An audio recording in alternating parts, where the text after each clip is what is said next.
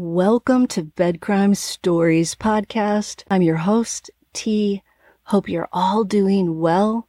If you're new here, a warm welcome. Thank you for checking out the channel. If you're someone who's been here before, thank you for showing up again. Let me just ask that after watching the video, if you find you enjoyed it or learned something, please do me a favor and smash the like button and subscribe to the channel. And if you want to support the work I do, please consider a Patreon subscription. I'll leave a link in the description. Now, let's dig in. In the case of the state of Idaho versus Bryan Kohberger, more motions from each side, the prosecution and the defense, continue to float across Judge John Judge's desk. Latah County prosecutors are now asking the judge for additional time to address the 24 issues that Kohberger's defense team raised in an attempt to get their client's indictment thrown out. Some of the defense's allegations against the state include grand jury bias, inadmissible and insufficient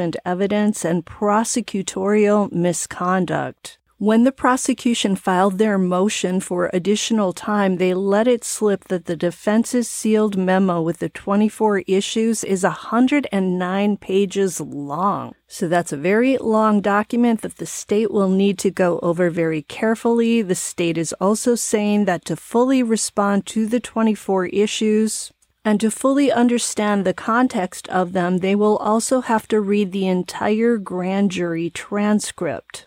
And we don't know how long that is, but I'm sure it's pretty long. The state is currently scheduled to respond to the defense's 24 issues by August 30th and to present their arguments in a hearing with the judge on September 1st. But now the prosecutors are saying they're not going to be ready by those dates, and they're asking for an extension of 2 weeks. The state has said that they can have their response ready for the defense by Wednesday, September 14th. This would mean that the hearing in court with the judge to discuss it all would be pushed out from September 1st to September 22nd. I heard Peter of The Lawyer You Know say that 2 extra weeks for the prosecutors to prepare seems like a reasonable amount of time. However, he also pointed out that all of this will equal almost a month-long delay. Kohberger's lawyer, Ann Taylor, wants all of these motions settled before a new trial date is set. So even though Kohberger waived his right to a speedy trial, the clock is still ticking in many ways. Peter speculated that maybe the reason Kohberger and his team waived his right to a speedy trial last week is because they knew the prosecutors were going to need additional time to go over these 24 issues as well as the entire grand jury transcript. And maybe they're counting on one or more of those 24 issues to get the judge to toss out Kohberger's indictment. The defense also filed a motion to keep cameras out of the courtroom for the remainder of the proceedings, meaning from here on out through the trial and sentencing.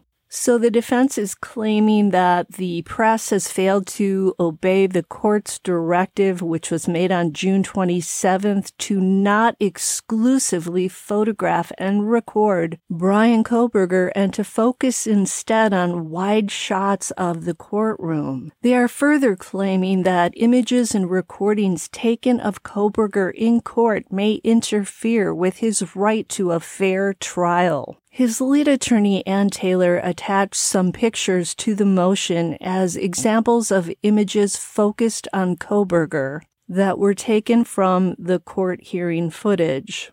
Taylor and company are saying the photos were used in articles that were, quote, blatantly sensationalistic and prejudicial headlines and content. Because of this, they want the cameras kicked out of all future proceedings. So it sounds like the camera people or person in the courtroom, at least in the defense's mind, have been filming Kohberger too much, and people have been able to grab images from the recorded footage and use them in the media, including social media. The defense is saying some people on social media who are not bound by journalistic integrity and who have an even greater reach than traditional media are using sensationalistic headlines that could influence the potential jury pool in Idaho. and make it nearly impossible for Kohberger to find fair, impartial, and unbiased jurors. Apparently, Kohberger's fly was down at some point and people in the media were commenting on it. I must have missed that.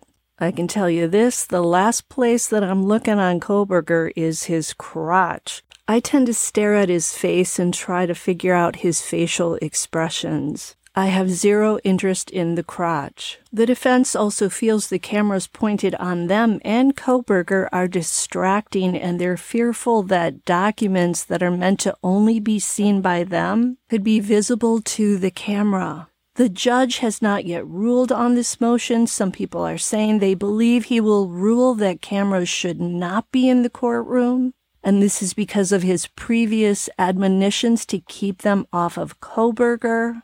It's possible that the judge will make a ruling about this during the September 1st hearing if they keep that date for that hearing. But of course, cameras in the courtroom can also be beneficial to Kohberger because they force the lawyers and judge to play by the rules and offer a way for the public to help monitor the judicial system. The Sixth Amendment to the U.S. Constitution guarantees an accused person the right to a public trial and is aimed at creating transparency, fairness, and accountability. I think it's safe to say that Bryan Kohberger's trial will not take place in 2023 and will likely occur in 2024. So that's my synopsis of the latest happenings in the state of Idaho versus Bryan Kohberger. I hope it helps. I'll stay tuned to see what else goes down before that September 1st hearing, which is basically right around the corner. And I'll see you next time on Bed Crime Stories. I hope each and every one of you has a great day.